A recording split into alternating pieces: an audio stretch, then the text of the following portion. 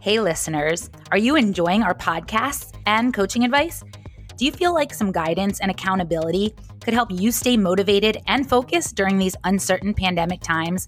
We love connecting with our listeners and collaborating to make training work for your goals, your life, your personality. As a thank you for listening to our podcast, we want to offer any new clients $20 off the first month of coaching, which is normally $150. Email us at julieandlisa@runfartherandfaster.com to set up a time to connect over the phone to learn more, and be sure to mention this special offer as one of our loyal listeners.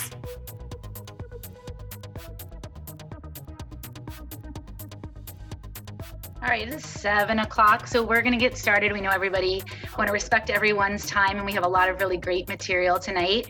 So welcome to part 2 of Running Through Menopause. For those of you who missed the first part of our webinar, you actually can catch up on it. We've put the audio for these webinars on our podcast, the Run Farther and Faster podcast. So if you missed the first one, you can go back. We'll circulate the links after, but if you look for the Run Farther and Faster podcast, it is in one of our past episodes. And if you have to get off early tonight or want to go back and listen to some of what the speakers addressed, we will put out a special episode of our podcast shortly that will have the recording from tonight. So thank you for joining us.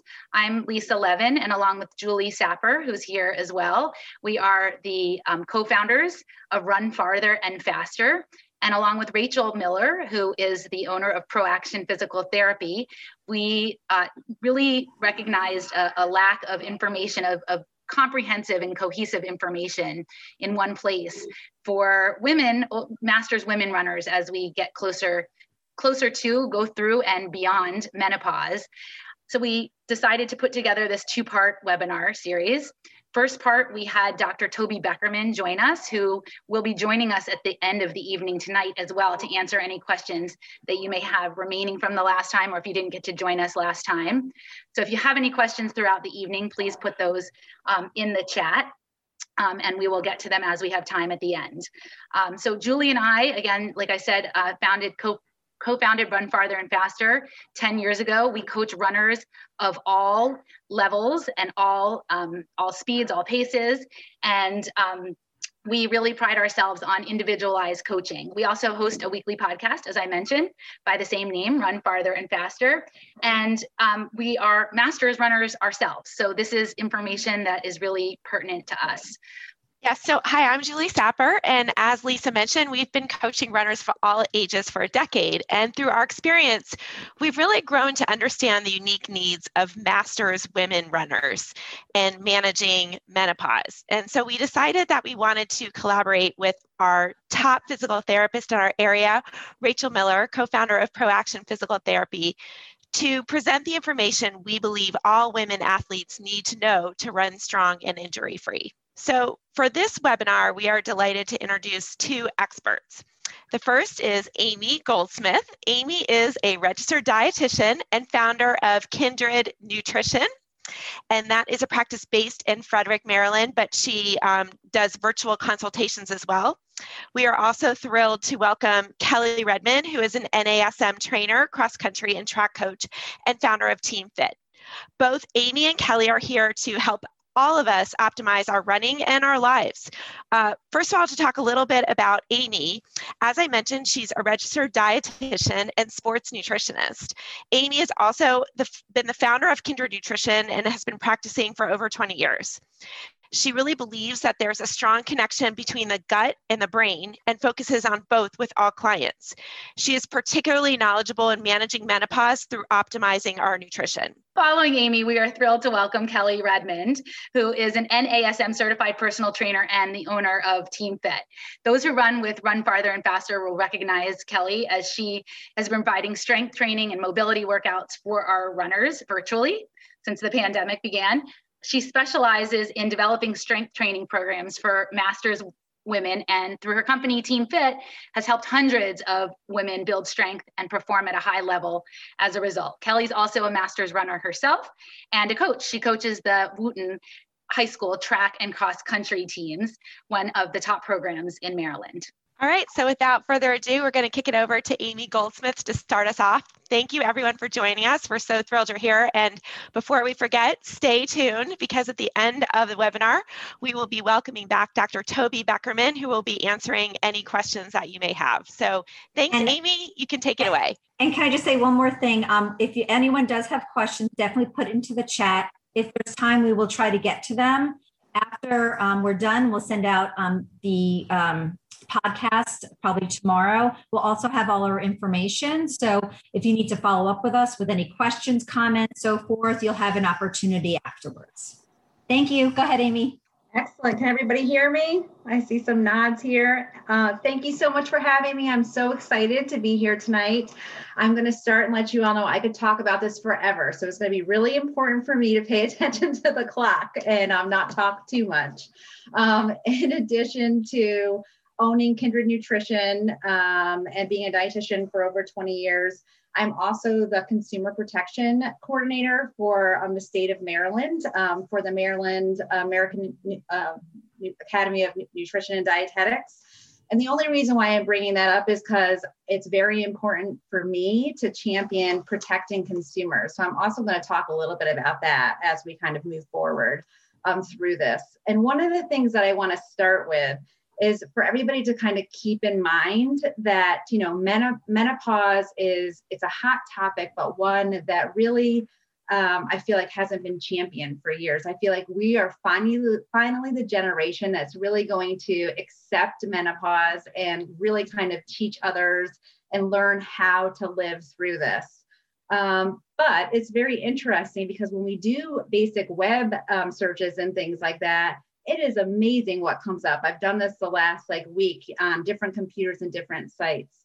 Please keep in mind that the nutraceutical business is $1 billion business, right? And they make money off of marketing to folks like us.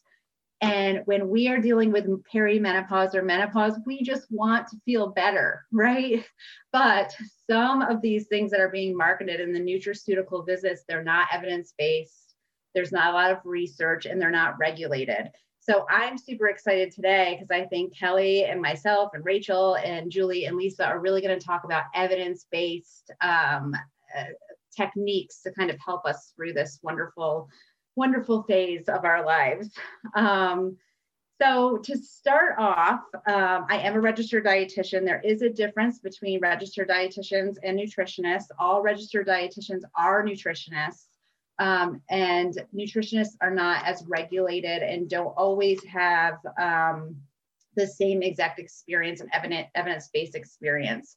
When you are being treated for anything, any condition, and going to any type of healthcare provider, it's really important to understand what their license means and how they're regulated and what their experience is. One of the things I'm going to start with is this simple sentence that's not going to be very popular, but I'm just going to get it out of the way. There's a lot of research that has been done with menopause.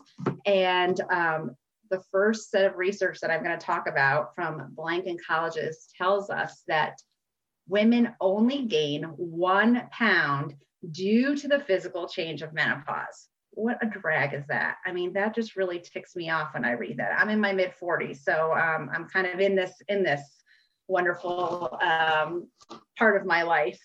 Now, that doesn't mean that changes to our body don't exist, right? And it doesn't, and I'm not saying that to invalidate any of our hot flashes or our moods, right? But it's important to know there's other things that we need to understand when we're talking about menopause. The first thing is that our bodies naturally change with hormonal changes. Think about, for anybody who has been pregnant, think about the changes that occur then. Whew, I mean, what a drag, right? But we all really accept those changes because people talk about pregnancy. You know, it's not kind of something that people are quiet about, right? So the first thing that we need to do is we have to go through the phase of acceptance. Right? I accept that I am potentially in perimenopause or menopause. And we have to accept that our bodies can change with the changes of hormones. I'm going to break this down into a couple of things. And the first thing we're going to talk about is nutrition, my most favorite subject in the world. Okay, so when we start to go through this change, we have a decrease in estrogen, progesterone, and testosterone. Oh my goodness, see, it's Sunday night brain. Now, these changes can change the way your body metabolizes glucose, the way your body metabolizes fat, and it can also make you insulin sensitive. Please keep in mind that I say it can, because everybody is different, and there's a very individualized approach to this, right? So animal studies have shown that they really believe that animals gain weight because of the decrease in estrogen, right? And that the weight is gained directly due to that decrease in estrogen, and also because their energy needs decrease. That's inconclusive for humans. The thought process is that weight gain occurs because of decrease in activity and changes to body composition, as well as decrease of the symptoms that you're having that are kind of causing that decrease in activity. I'm going to give you a little bit of an example. I was thinking about this 2 weeks ago, or was it last week? I was in Texas, whenever that snowstorm was, I was stuck there. I'm in my mid 40s. My kids are a little bit older, and I wear a watch all the time that tells me how often I move. The pandemic hit, and all of a sudden I was stuck in a computer. I wasn't going to my waiting room to get my patients anymore. I wasn't walking around the office to show them things. I weren't getting supplements. And also, I'm not coming home and waiting on my kids hand and foot because they're a little bit older and they can do things on their own. I went to Texas to visit family, and all of a sudden I was with a newborn and a 3-year-old. My steps tripled, right? So think about that. When we are naturally older and to that place where we are hitting perimenopause or menopause, sometimes we're naturally not waiting on people hand and foot. We add like this pandemic where we're not going to sports and we're not, bringing people here and there. Our regular activity is decreasing, right? In addition to that, because of side effects that occur with menopause, which would be hot flashes, extreme fatigue, results of insomnia, we just might not feel like working out as much as we did in the past, correct? Sometimes when we're working out, it might not even be the best workout. Have you ever been, in the middle of a run and thinking, oh my God, this is horrible. Why am I even doing this? Hello, that's happened to me, right? We feel that way because we're having all of these symptoms, right?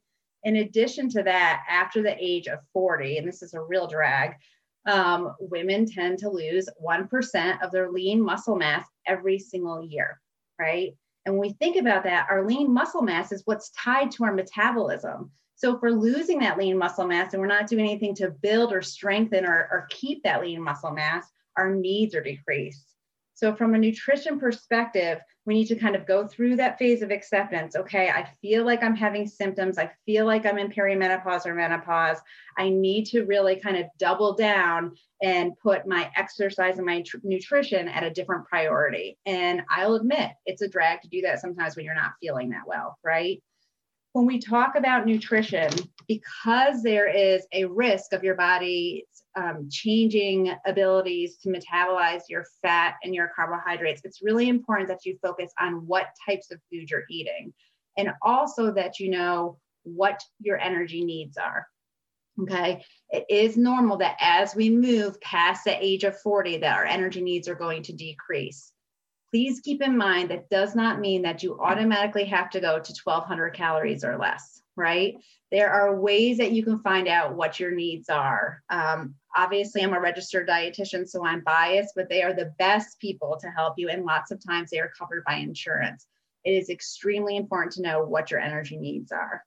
One of the things that I find my patients are doing is they're automatically decreasing their calories too low and they're completely omitting carbohydrates.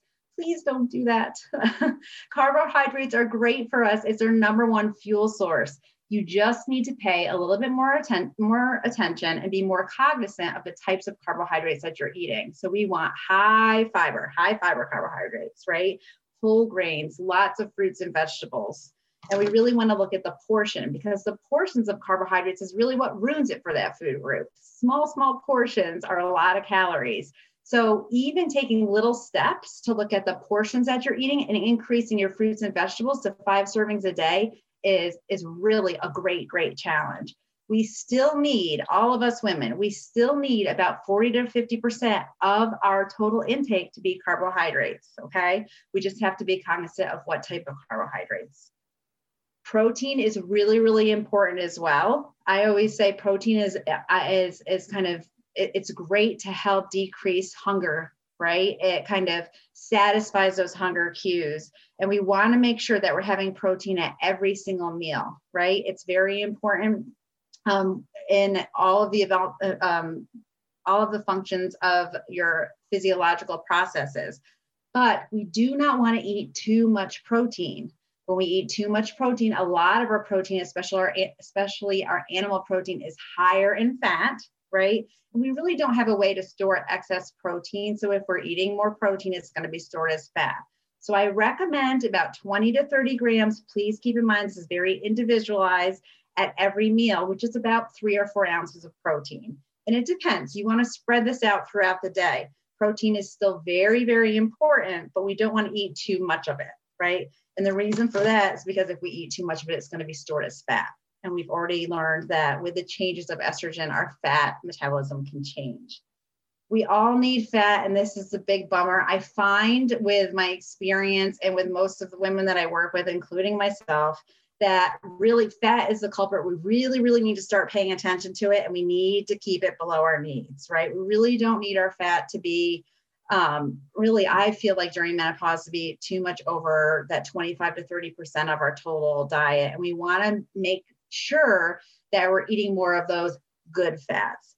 And I always chuckle when I hear that, right? But your good fats are going to be more of your poly or unsaturated fats. My simple way to think of this is saturated is more solid at room temperature. And now I love when we're in a room like this because we're all around my same age. So I can say Crisco and you all know what I'm talking about. My young teens have no idea what I'm talking about, but I envision Crisco more saturated, more solid at room temperature. That's more saturated, right? But we want to focus on more of our poly or monounsaturated olive oil, avocado oil, vegetable oil. And then we have like avocados, nuts, seeds, olives, and things like that. Still very important, but we need to pay attention to that overall fat because fat's really high in calories. And if our needs have decreased and we're going over our fat, that's an easy way to go over what our calorie needs are. Some of the other thoughts is because of the side effects with perimenopause and menopause, and insomnia being such a big one, is kind of changing, and I'm going to talk about this a little bit more. It's really changing your meals to having your biggest meal to be breakfast, and then your second biggest to be lunch, and then your smallest to be dinner. Because if you have that big meal at dinner, sometimes that digestion absorption can make you uncomfortable and even cause more of those sleep problems. So that is my basics for nutrition, right? My big things I would say to take away from that: don't avoid the carbohydrates completely. Understand what your needs are. Don't drop the calories too low, because if you drop the calories too low too quick, your body's going to think it's starving and it will start to store excess food, right? Protein is very important, and we need to look at portion sizes.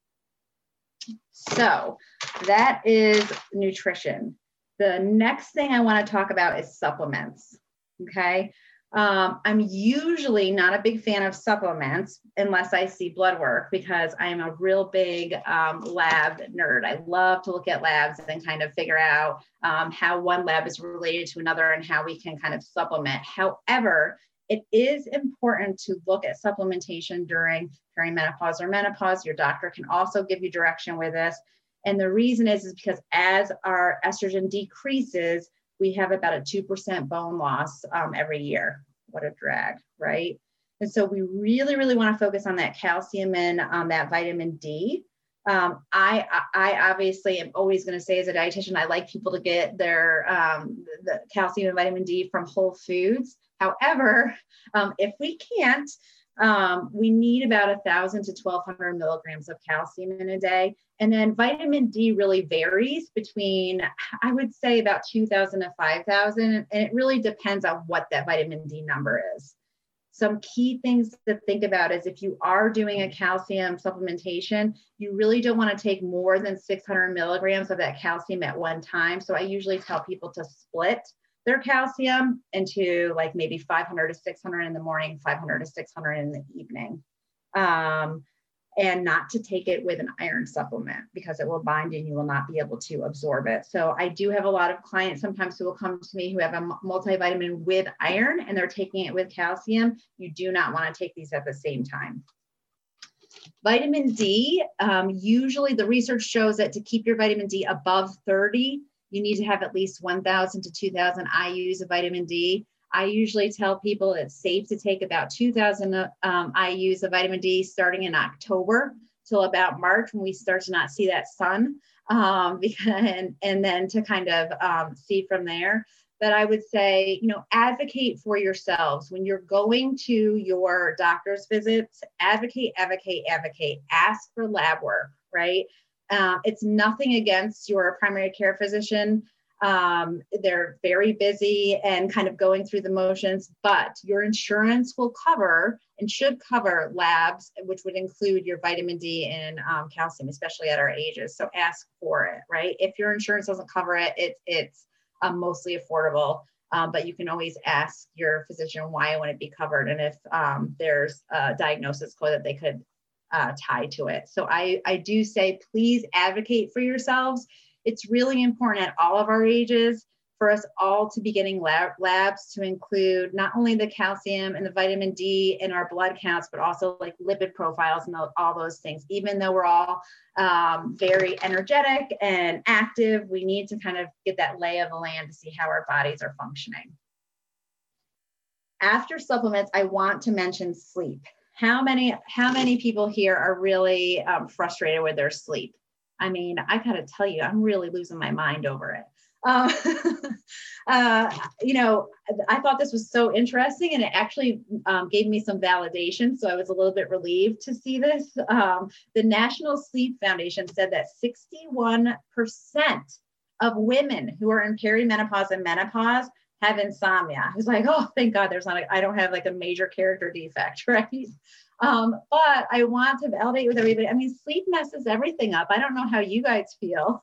One of the things with sleep that's really important is that if you don't have enough sleep, it really disrupts your appetite regulation. And there's a thought process that says, all these women are dealing with lack of sleep and fatigue, and their hunger and satiety cues are off, right? And, that can lead to overeating sometimes. Or, skipping a meal because you are so tired, you had to get out, really quick to get to the office, so you skip breakfast, and then all of a sudden lunch is here and you can eat a horse, you know what I mean? So really, really important to look at sleep. I usually tell all of my patients, and this is gonna sound really silly, but to try to start a sleep routine. I make fun of myself. My teenage kids think I am absolutely nuts, but I had to think to myself, what should I do for my babies? Like my kids when they were babies. I mean, do you all, like, for anybody who has kids, and I know that all of us might not, I was a nutcase when I was putting the sleep routine for my kids. They had their bath, I put their lotion on, I rocked them same time every night. And I was like, hey, it must be important because it did set up great habits. But now I actually have found that I have to do that for myself, and I recommend it for a lot of my clients. So really, really trying to establish a sleep routine, whatever that is. We're talking about trying to sleep at the same time every night, not having, even though sometimes that's your only time to yourselves, and I get it. I totally get that, right? But, those lights from the social media and the phones, there's lots of research that says that it really messes with our sleep. So whatever that is, trying to, whether it's taking a bath or a shower or your music, trying to get to sleep at the same time every night, super, super important. That light dinner meal, there's lots of research that shows like if you have a really big meal after dinner and you're uncomfortable, you're having those symptoms of heartburn or you're having bloating, that really causes more sleep disturbance. So trying to have that dinner meal to be lighter and trying to eat that at least 2 to 3 hours before you go to sleep. And then the last real bummer is trying not to have caffeine before you sleep. Now, I will tell you the research years ago, because I'm old, when I first got into this field, research was like, you don't need just 2 hours before, you're fine. The latest research says about 6 hours before you go to sleep. So think about what time you go to sleep. And I will say, I'm not embarrassed to say it, I have an alarm that goes off on my phone and says no more caffeine, because my sleep is so special to me. I do not want to, I don't want to disturb it. So really important to look at that caffeine too. Last but not least, and then I'm going to turn it over, is exercise. I'm just going to mention, since we talked about how your lean muscle mass you lose at the age of 40, and I just hate saying this because it's such a bummer that you lose 1% of lean muscle mass every single year, right? Along with decreasing that bone density, exercise has to change, right? It just has to. And, let's have fun with it, right? I've changed it. We really need to focus on a combination of that aerobic exercise, but also that strength training, right? Has anybody heard of that before? Yeah, okay. Kelly's going to talk about that a little bit more, but something to keep in mind is there is a research study done with 34,000 women. So those are the research studies I like. I'm like, all right, give me numbers so I can believe what you're saying. Lee and colleagues showed that at 34,000 people at the average age of 54, if they were active 60 minutes a day. Now, keep in mind what I'm saying. When I'm saying active, that includes planned exercise plus your activities of daily living, that these women only gained 0.5 pounds over 10 years, right? But the kicker is it was a combination of strength training and aerobic. We all love running. I like running because I can do it in it's kind of like, it's my old standby, right? I can go out my door, I can get on the treadmill, I can listen, I can zone out. There's nothing that does some better things for my brain than running. But I know that I've had to start strength training. So all very important things. Everybody's individualized, but those are the evidence-based things to really kind of put as a priority. I have a little bit of time if there's questions. There are some questions, a couple of questions. Thank you so much, Amy, for valuable information. I love just learning from everybody else. One question was, what is your opinion on collagen powder, such as Vital Proteins, to add to smoothies? So I'm not against any types of powders. I will say my preference is always to get protein from food. But if you are not hitting your protein needs, it's a great way to get protein. And I'm fine with the collagen and the Vital Proteins. It's a great product. The only thing to keep in mind is if you already have a decent amount of protein at that meal and you're adding a protein powder on top of that, we really don't need more than about 25 to 30 grams at a meal. So we just want to make sure we're not having too much at that time. Great. And two more questions. One is a favorite vitamin D supplement, maybe a brand or anything like that? I am going to tell you something that I hope makes everybody smirk. I look for two things. I look for it to say that it's USP certified, because if it's USP certified, we know that it's regulated. So we know when it comes off the dock, they're checking it and they're making sure that it has in it what it says. And the second thing I look at is the price tag. If it's USP certified and it's cheaper, you do not have to spend $50 on supplements. I love Nature's Made products. They're USP certified. They're very reasonable and everybody has them. Great. Thank you. And one more question is, after a long run, what would you say the protein to carb ratio should be? And is it bad to have bread or pasta after a long run? That's a great question. The ratio really needs to be 2 to 3 to 1. So your carbohydrates are 2 to 3, believe it or not, to 1 protein. And that surprises people a lot, but after a long run, think about after about an hour and 15 minutes, you're using a lot of carbohydrates and really need to refuel with at least about 30 grams an hour. So we really need to refuel that glycogen. And then we have to have that protein with it. I don't think any food is bad, which I know is probably a really boring thing for a dietitian to say. Just look at the ingredients. If you're having bread, you don't want that first ingredient to be sugar. Most breads aren't, right? And not that I'm saying that sugar is bad. because I'm not, but we really want to look for that whole product to be the first ingredient. I don't think any of those are bad. As long as you have that combination of carbohydrates and protein, that's what you're really looking for. Amy, Okay. we had another question. A couple of our runners had asked us to ask you about macros. It's a very popular term that's being used a lot, particularly with this demographic. Can you talk a little bit about that and how much emphasis one should be placing on macros? So macros, I'm going to tell you guys a secret. So macros kind of cracks dietitians up. And the reason why is because we all, everybody who is my age or older, when we first went to school and we did our internship, we're in the hospital, right? And we get a lot of our clinical training there, which is very, very important for every dietitian to have. When we do nutrition support, which is tube feedings or TPNs, we would figure out every single person's need, and then we would change it into a percentage to give to the pharmacist so they knew what the macronutrient percentage was for that formula. So when we hear macronutrients, we're thinking, what in the world? Like, these people can eat through their mouths. Why do they need macro, right?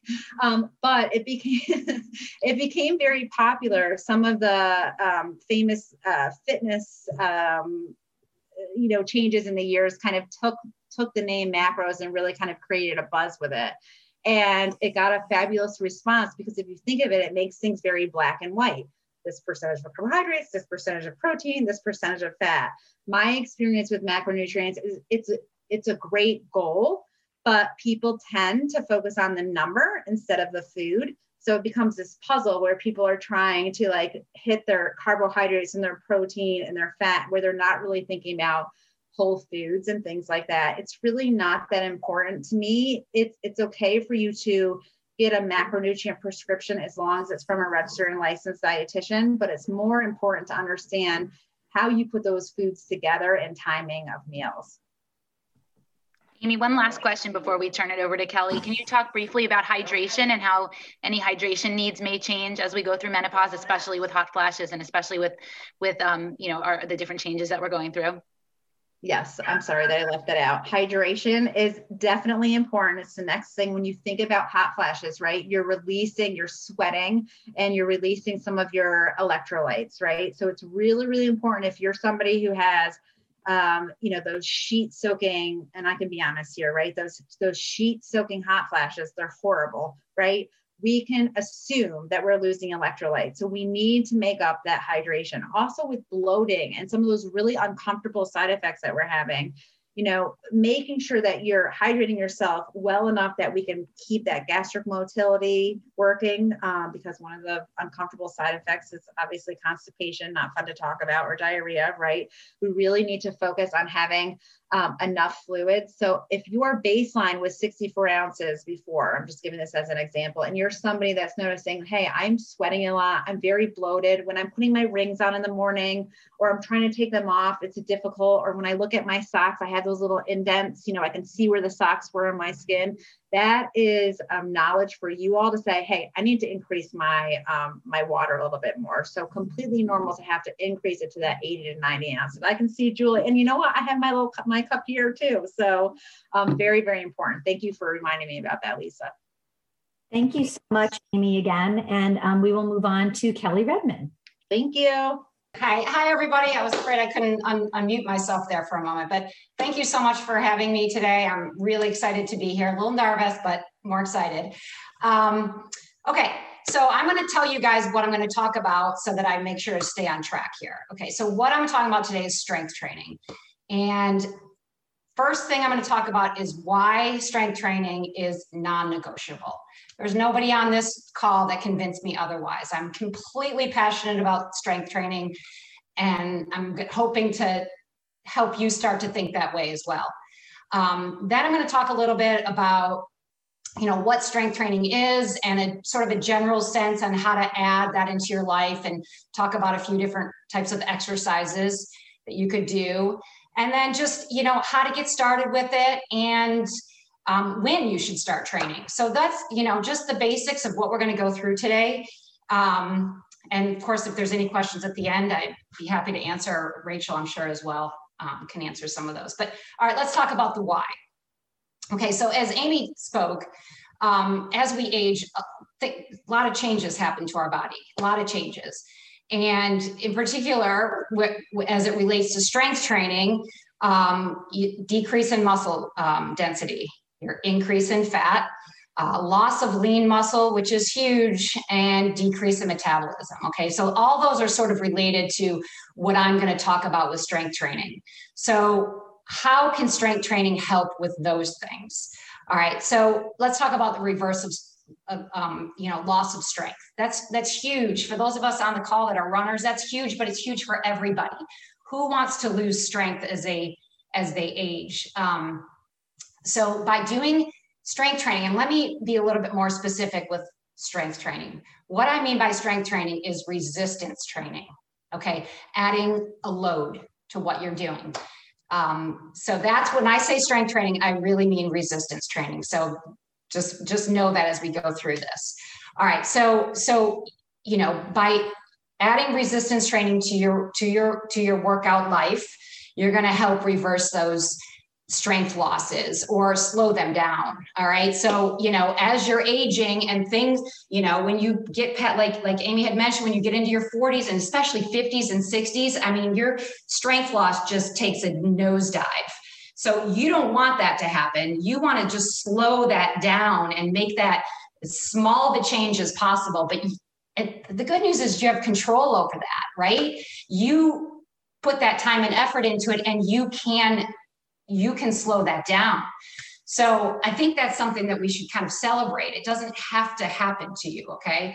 So that's the reverse of strength. So Amy also talked about the, bone mineral density. So adding load to things is going to help you have stronger bones, okay? Again, adding load, resistance training.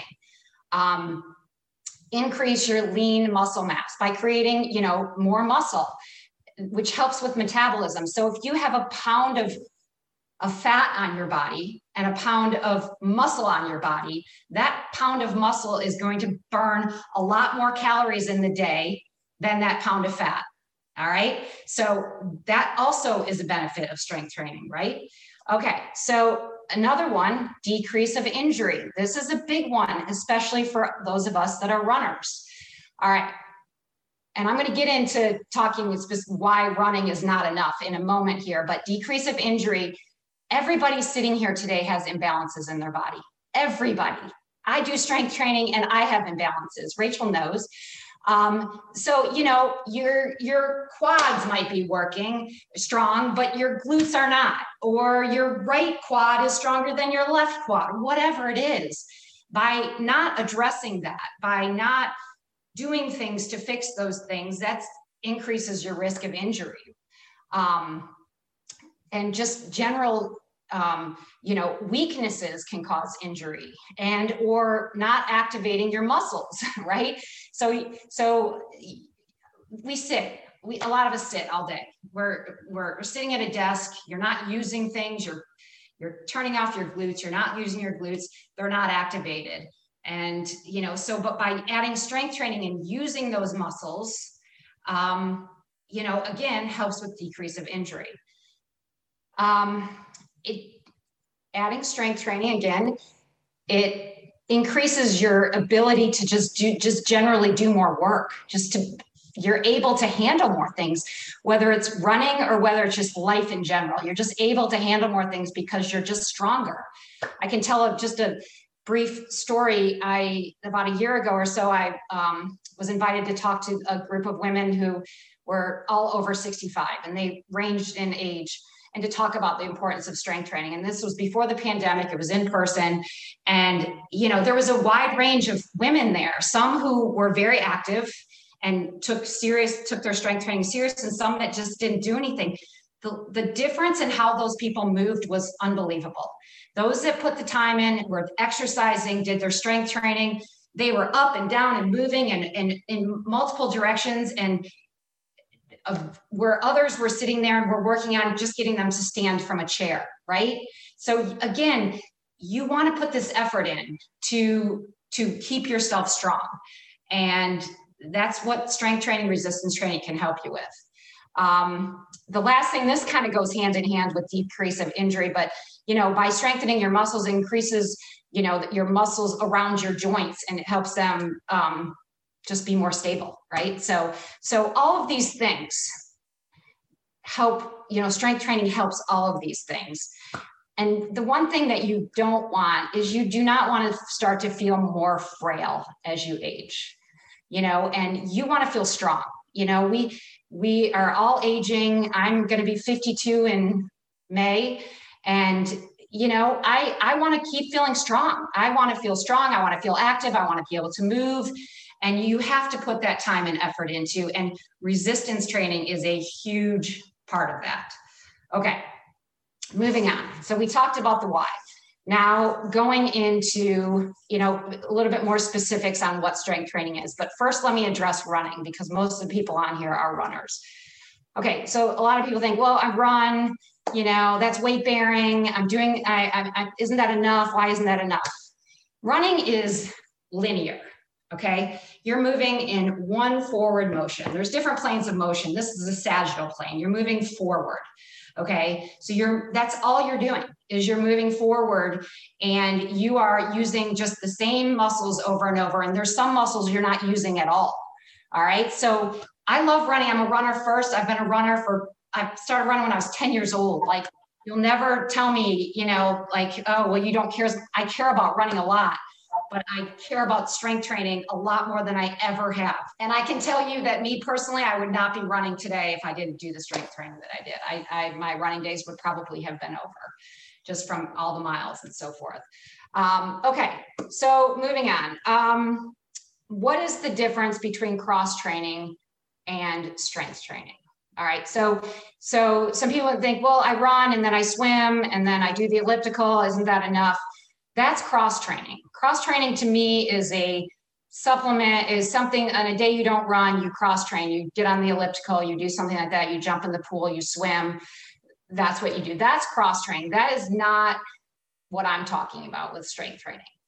All right, so strength training needs to consist of, in order to be really beneficial, it needs to consist of multi-directional exercises so that you're moving in. We talked earlier about just running and moving in a linear fashion. You want exercises where you're working in other planes of motion, where you're going laterally. And even though going backwards is still part of the sagittal plane, it's not something that you do regularly. So you want to work backwards, you want to work side to side, you want to work a little bit with rotation, things that you don't get from running. Okay, so that's one of the things that strengthening needs to consist of. Now you need load. We talked about that. It's really resistance training. So you need load. So let's talk about some different loads. All right, so there's bands. I have one right here, little resistance bands, and they can be the loop bands or they can be the ones that aren't looped or whatever, but there's bands. These are great. These provide resistance. I love bands. If you've done physical therapy, you've used bands, but you can use them for strength training. You can use them for full body work. Bands are amazing and they're super affordable. So bands are something that gives you resistance. Okay, so that's one thing.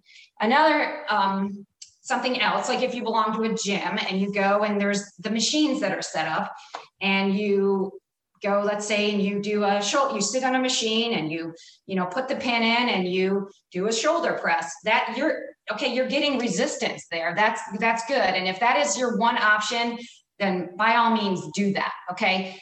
But I'm going to tell you why I would encourage expanding from that a little bit. Okay. So you're sitting in a machine and you're doing your shoulder press and you're working your shoulders because you're sitting and you're not having to stand. It's not weight bearing, anything like that. But then, and hopefully, I don't know if you guys can see me.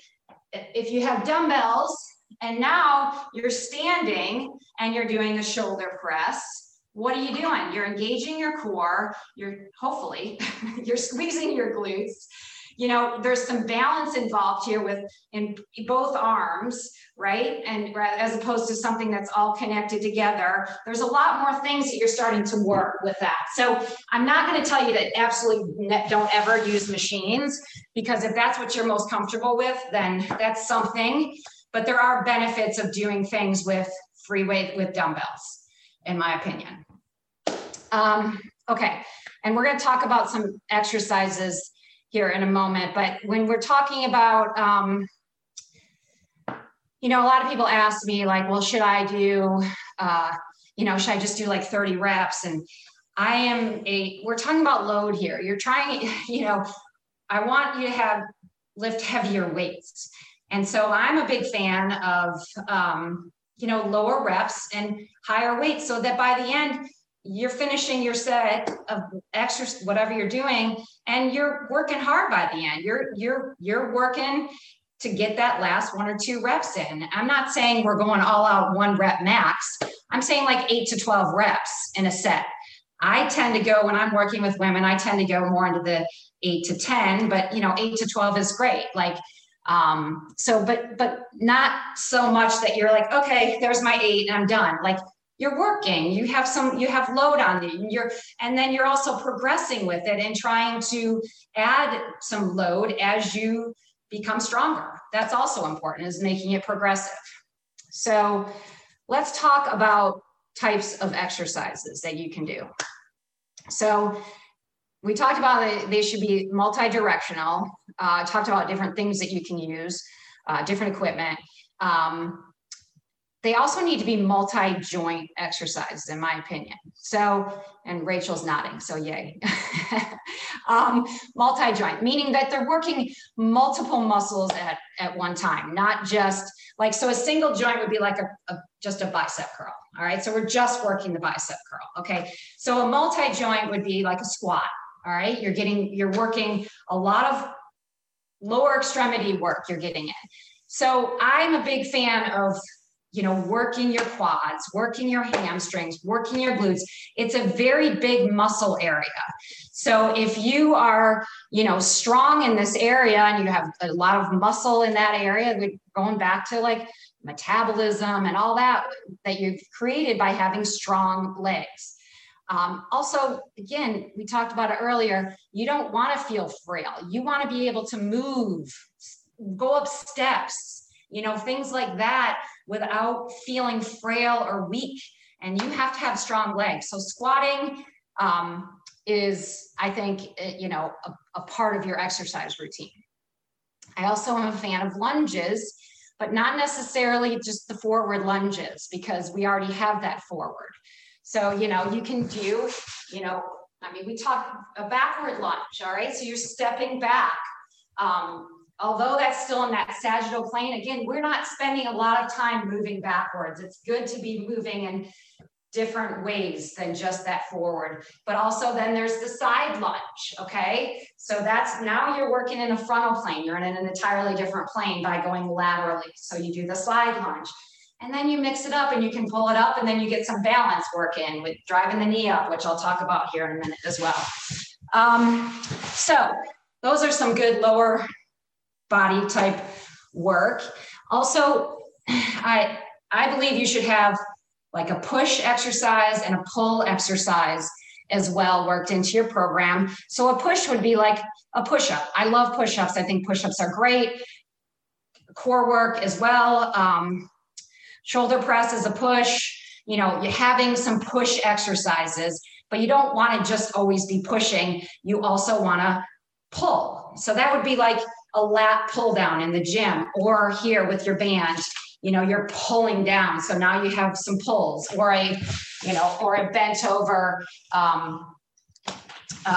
row. Those are all pulling. And I'm realizing I forgot one thing I wanted to talk about is hinging. Hinging is another area that is important. So many parts of exercise, or different exercises, require to know how to hinge. And also you just, in just life in general, hinging properly and not bending over. So, you know, never do you want to just kind of round the back, round the upper back, or, you know, you want to be able to hinge. And that would be like a deadlift, or if you're even the beginning of a squat, or a fly or something like that. So I have my handy dandy dowel here. So to hinge properly, and this is a good, just information for you guys, because I know in my classes, I do a lot of things with hinges. To hinge properly, you want to have, like, you could take like a Swiffer or something, and you put it on the back of your head, in between your shoulders, and then all the way down here, like right down by your butt. And if you know that you're hinging properly, you're right here at the hips, and you're bringing yourself down, and you're staying connected in all 3 spots. So if I start to round my back, what happens? This thing pops right off, okay? Or if my head's going down like this. So if you're connected right here, this is a proper way to hinge. So I did want to talk about that, because so often, you know, if you guys are doing any types of videos or things like that, there are hinging involved, and hinging is an important motion, and that's a good way to kind of check yourself. Okay, so, you know, those are different types of things. A squat, a lunge, a hinge, a push, a pull. Those are good things to include in a training program. A resistance training program. All right, so then let's talk, moving on, just about some other types of exercises. I already talked about single joint. So the other ones that the main ones were all multi-joint. So I talked about the single joint, you know, your bicep, tricep, those, you don't have to stay away from those. It just shouldn't be the main focus, okay? And you can mix those things up. You can do a curl and stand on one leg and work on your balance, right? So you can get creative with some of the stuff and say, oh, I want my arms to look nice with my tank tops, but let's make it useful and let's throw ourselves on one leg, get the balance work in at the same time. All right, so those are the main part of those exercises, but let's talk briefly. I know I don't probably talking too much here, but so just general core work is also really important. And Rachel, you may want to jump in here, but I do want to say that core work or core is not, nothing drives me more crazy than like if I see some advertisement or like, you know, here's your core video, and all it is just a bunch of crunches, you know, it's all just ab stuff. It drives me bananas. Your core is so much more than that. You know, it's 360 degrees around.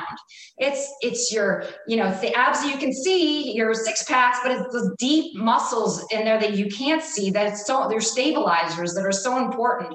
It's your obliques, it's your low back, it's your glutes and hips. It's all of this that's so important, 360 degrees around. So that's, I don't know, did you want to say anything there, Rachel? Yeah, I think it's important for people to know that you have your deep core stabilizers, which stabilize your spine. And then you have your movers, which is like your 6-pack, the muscles that you can actually feel, or my 2-pack. And I'm actually going to hold a webinar in a few weeks on how to activate those muscles. So when people ask me, I want to do Pilates, I've never done it before, should I take a class? I always recommend going one-on-one with a certified Pilates instructor so you understand how to activate those deep core muscles. So core is very important, but you have to make sure you're doing it correctly too. Rachel or Kelly, how does one know whether or not they are doing the deep core exercises properly? A lot of times when people are doing core exercises, you always hear engage your core, engage your core. What should one do, especially as we get older, the connection between the brain and the core muscles diminishes. So what should one do if they feel like they're not able to make that connection, or they used to be able to and they're not anymore, or they lost that connection? So this is what I tell my patients and my runners when I give talks, to run faster and run farther and faster runners and Wooten High School, all those runners. I want everyone to do this. Actually, you could sit, you could stand, but I'm going to stand so I could show you. So it's really important, Julie, like you said, to know, are you activating those muscles? So everyone has 2 bones in the front part of their hips. They're right over here. I want you to go with your thumbs just up 1/4 of an inch and in 1/4 of an inch. And it should be soft there. And what I want you to do is, this is not how you run, but this is how you know if you're activating those muscles and what it should feel like. So don't do it yet, but I'm going to explain it and then we'll do it together. So again, bones here go up and in slightly, and that's where your transverse abdominis is. It's this corset for your spine. And you're going to take a deep breath, clench your teeth, and blow out through your teeth.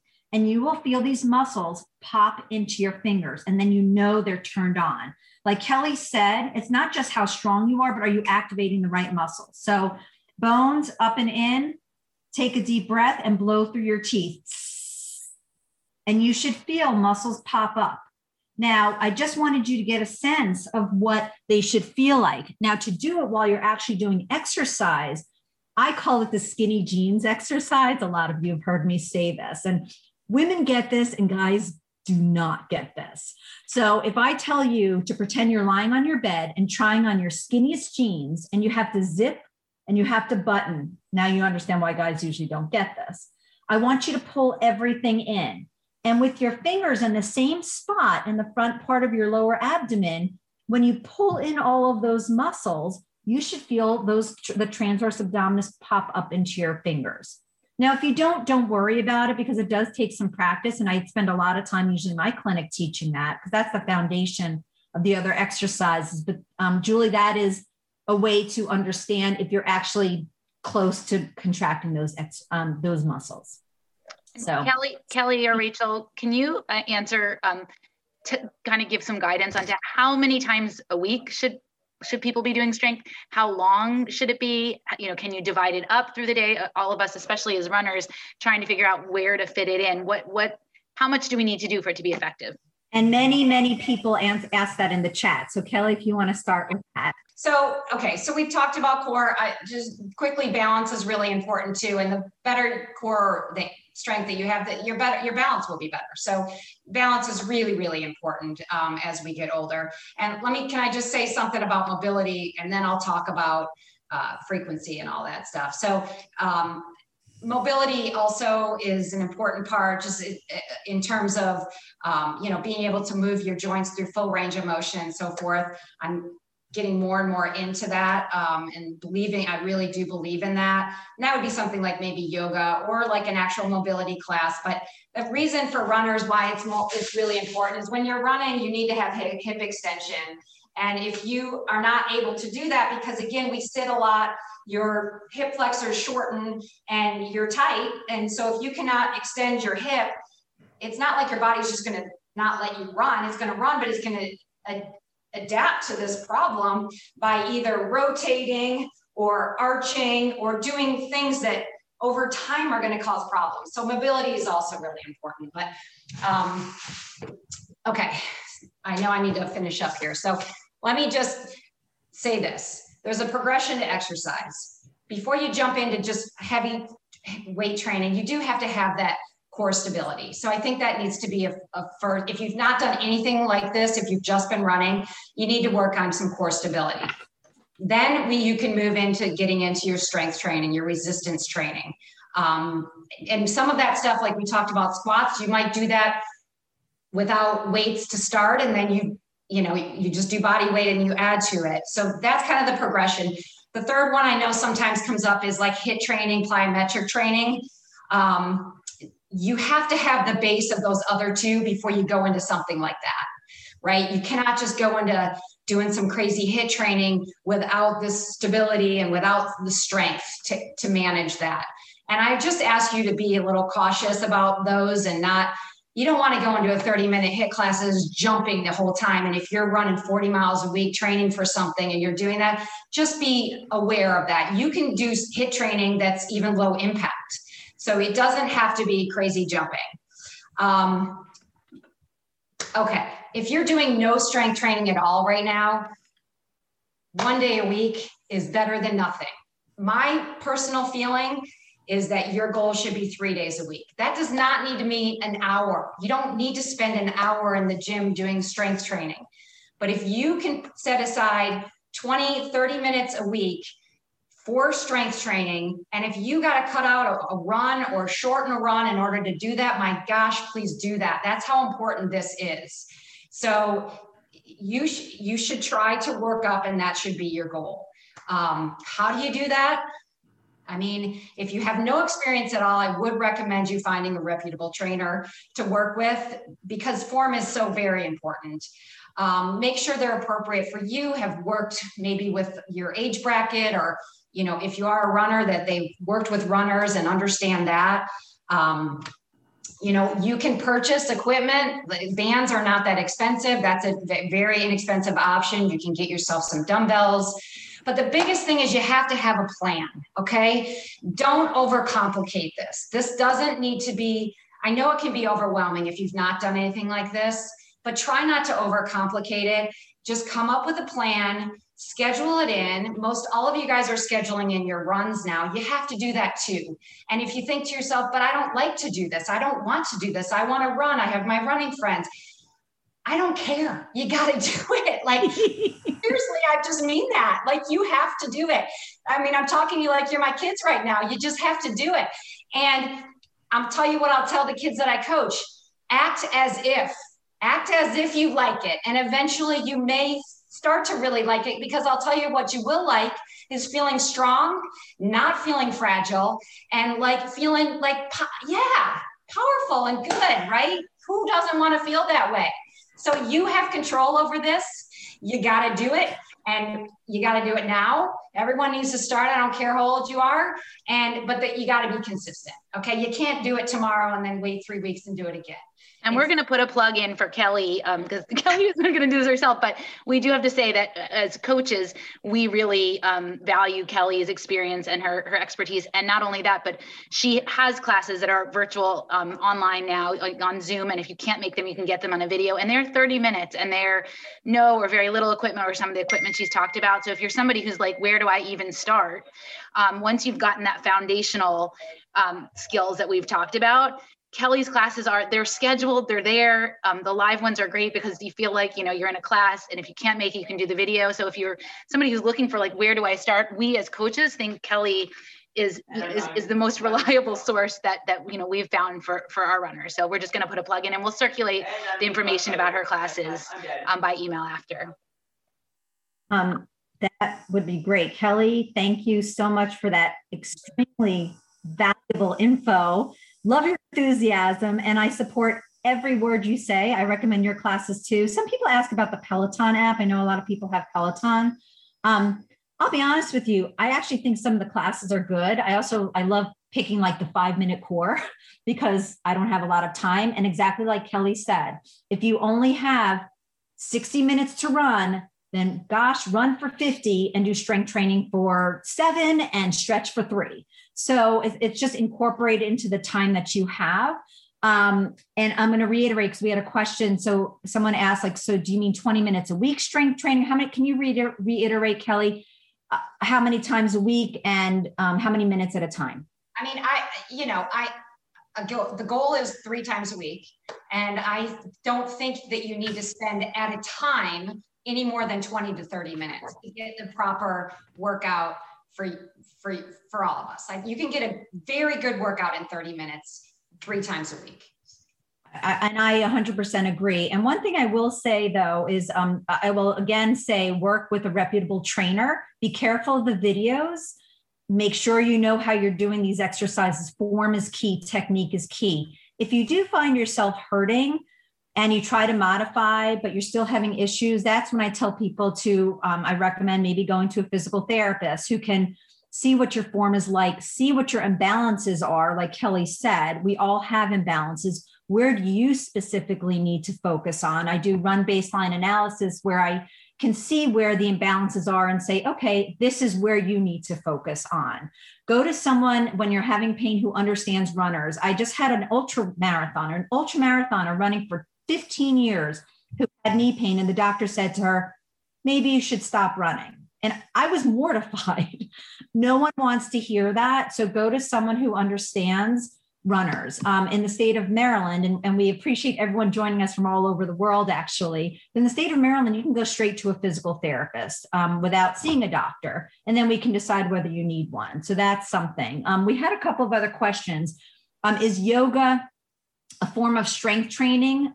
No, it is not. It's a form of mobility, not a form of strength training. I know Kelly and I get that question a lot. Someone asked, when should we strength train, before or after we run?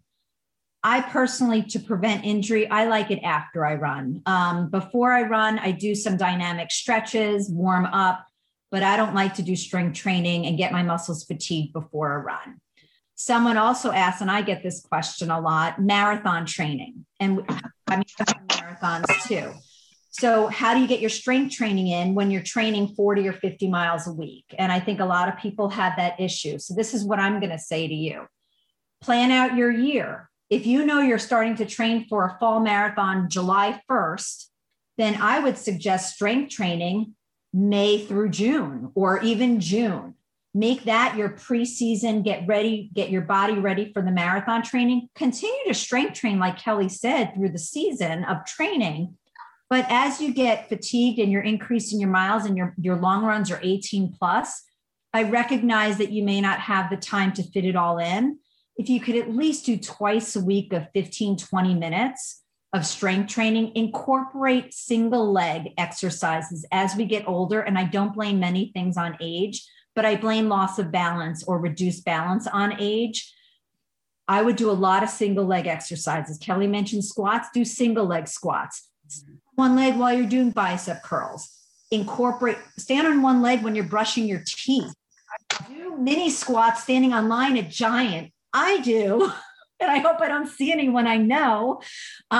You can incorporate things into your life where you don't have to say, I don't have the time. You do, while you're washing the dishes, do reverse lunges. I mean, I think you can incorporate these things in. So with marathon training, it is important to keep up the strength, but just not heavy weights while you're in the bulk of your training. So I get this question a lot, and somebody asked about body pump. Body pump, people love it and could be good. And Kelly, I want your opinion. I'm just going to throw mine in. Be careful when you're doing body pump while marathon training. I've seen a lot of injuries from it. I don't know if it's like the HIIT type of training where you're doing it really fast and intense. But Kelly, what are your thoughts on body pump? Yeah, I mean, I think sometimes it's just like, like I like workouts that make sense, right? And like if you're just going to sit and do, squats for, I don't know, over and over and over and over, like I just think there's too much sometimes, like I think it needs to make sense. What am I doing here? What am I trying to accomplish? Or the whole goal is not necessarily to just walk out of a class and feel dead. I mean, that really that just promotes injury, right? So I mean, I have done body pump. It was years since I've done it, so I don't remember exactly what. I just feel like sometimes some things are just overdone for the sake of doing it too much. So just be cautious and make sure that it makes sense and that you feel like, all right, this is a workout that works in my running life as well. Exactly. I kind of hear. I was going to say, I hear a common theme I just want to comment on, and that is marathon training, body pump. All these things are things that many people probably started doing in their 20s and 30s. And now these things still exist. We still want to do them in some capacity. And that's why it's so important. And that's why we're doing all of this, is to say, we don't have to stop doing the things we love, but we need to look at the big picture and modify our training, whether it's our sport, our cardio training, or our strength training, to fit in with where we are right now, where our weaknesses are right now, and where we continue to have strengths. And I think that goes to the importance of recovery as we get older. As we get older, what we've seen with our runners and ourselves is that we need more recovery.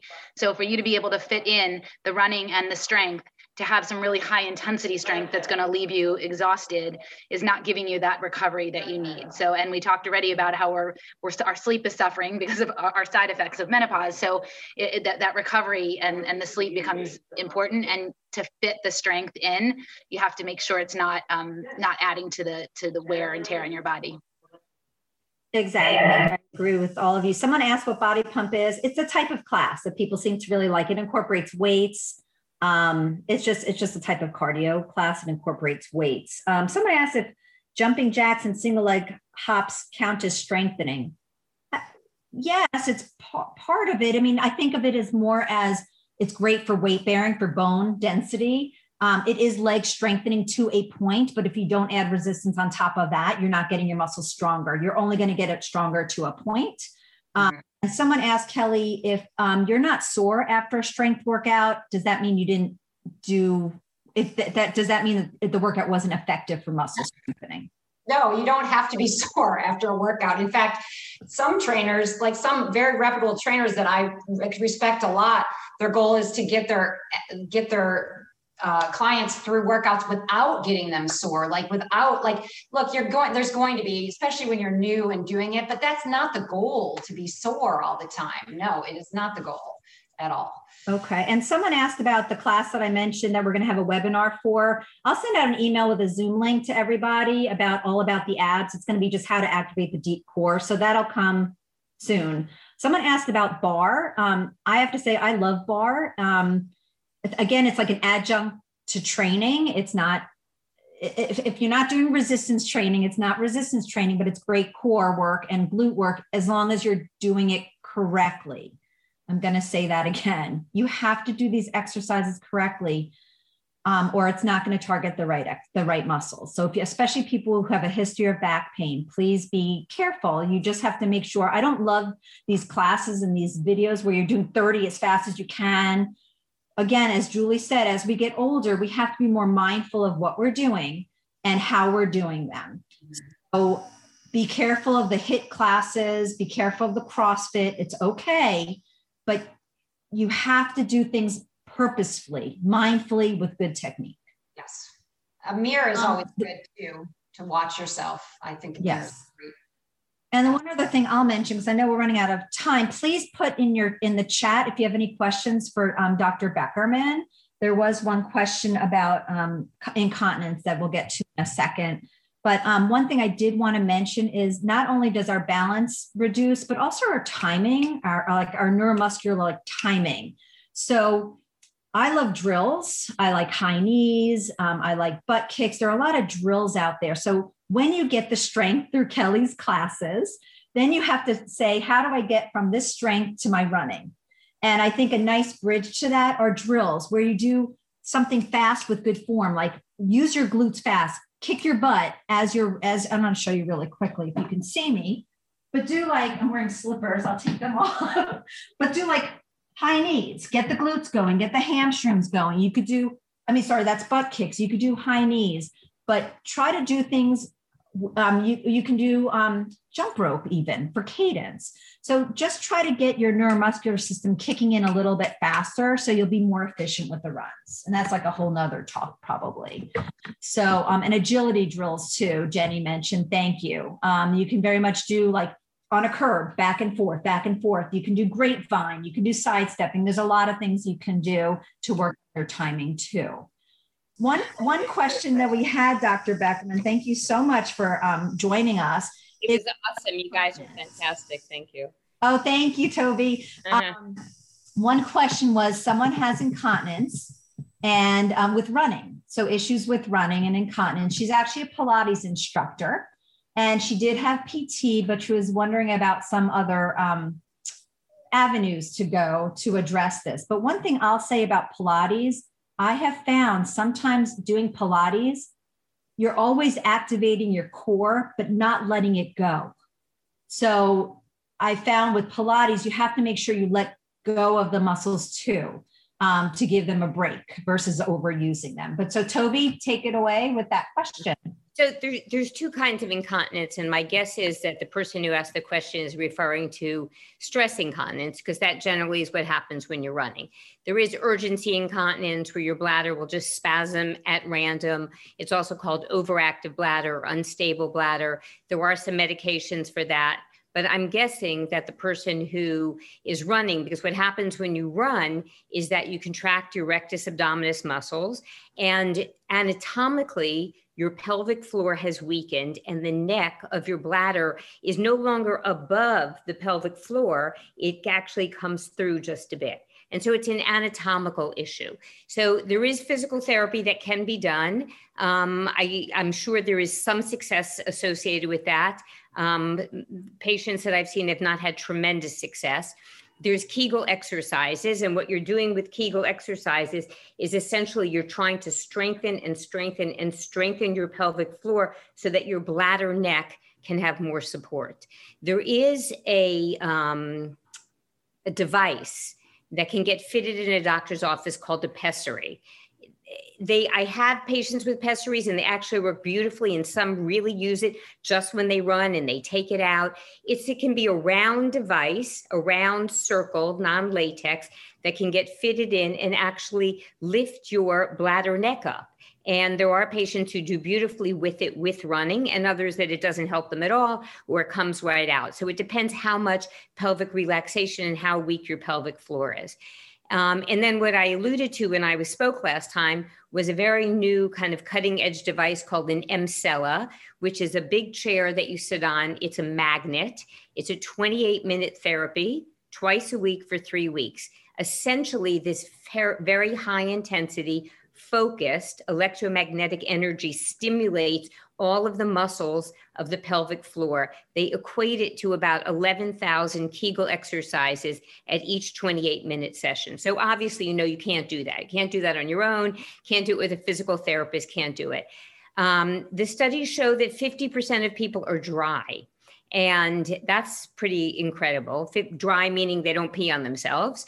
And a large percentage, I think about 80 to 95% of people were incredibly happy with their level of leakage. And then the next step is surgery.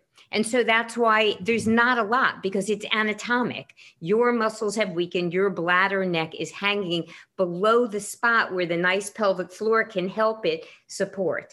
And so physical therapy, maybe a pessary, Emsella, and surgery. And those are the things. Medication does not help stress urinary incontinence.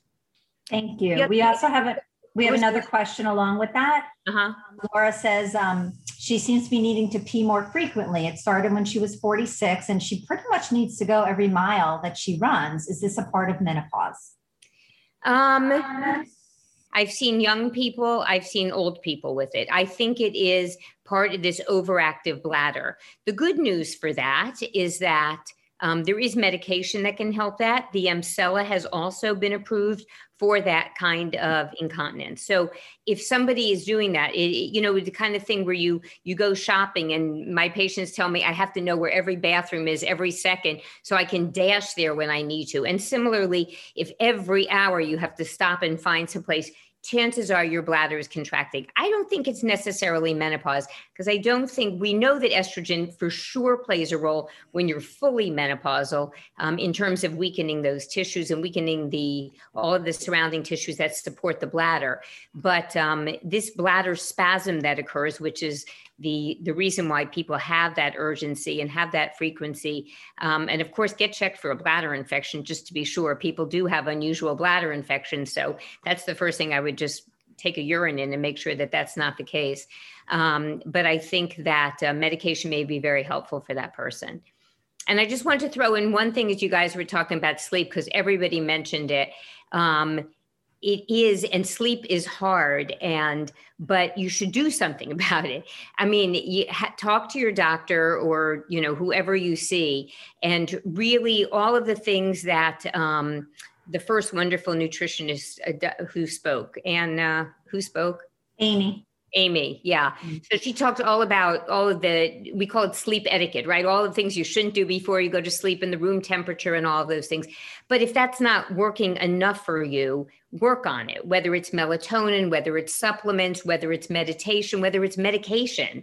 But sleep is so important. Everything that you dealt with, being strong and being not overeating and thinking clearly and not getting foggy, you got to sleep. And it can be a huge problem. And a lot of times it's life stresses. It's not necessarily menopause. It's life stress, but deal with it, because that is such a crucial piece of the strength that you're going to need to deal with everything else going on. And I have to add to that I find a lot of injuries occur when people aren't getting sleep and they're not modifying their training. I know Lisa and Julie talk a lot about this. If you plan on running 5 tomorrow morning, but say you have a horrible night's sleep, maybe you don't run 5 tomorrow. Maybe you cross train, maybe you walk, maybe you skip the day, but really get a good sense of what your body feels like, because you may just risk injury. And Toby, there's another question. I'm still menstruating, the question starts with the cycles getting shorter, but her energy level is just blah right before her period. Is there anything she could do? She's really not interested in the pill or IUD. Maybe this is a question for Amy and Dr. Beckerman. energy level. Right. I find if you're still menstruating and you have these symptoms, you're actually probably dealing more with premenstrual syndrome than you are with actually menopause. And so sometimes there's an imbalance in estrogen to progesterone ratios. There are some very nice supplements that you can take that can help with the premenstrual syndrome. Often, as Amy mentioned, adjusting your diet a little bit at that time to see what kinds of things produce more insulin, which is going to lower your energy, and what kinds of things don't when you eat in the day and things of that nature. But if you're feeling those kinds of things before your period, then to me, that's more of a premenstrual syndrome.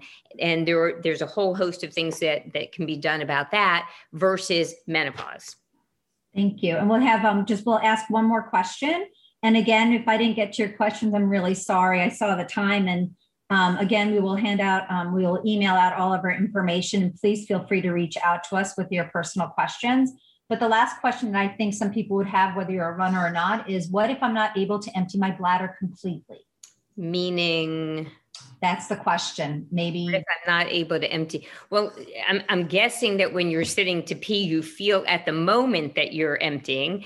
If you're really not, then you probably should see a urologist for a bit of an evaluation, maybe an ultrasound. They actually can measure with the sonogram. They can have you, how big is your bladder full? Then you go void, then you come back, they scan it. Are you really not emptying? Or is it just that sensation that you're emptying? And if it's the sensation, then it's back to probably bladder spasms and overactive bladder. You feel like you're never emptying. But if you really think you're not, you should probably see a urologist and have that evaluated properly, in addition to probably a urine culture to be sure you don't have an infection or blood in the urine.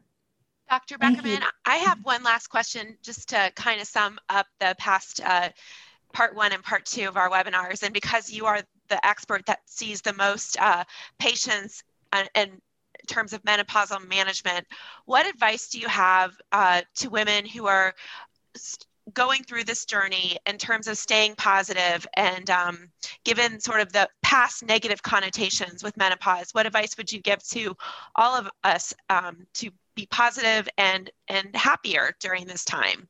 Yeah, I mean, I think I started my talk with it last time. I don't think we get older. I think we get better. And I think that we're smarter. And the take-home message would be use your smarts. Don't use fear and don't use sometimes media things. Amy talked about in the beginning, dispelling a lot of myths. There's a lot of myths out there. There's a lot of stuff out there and people prey on it just a little bit.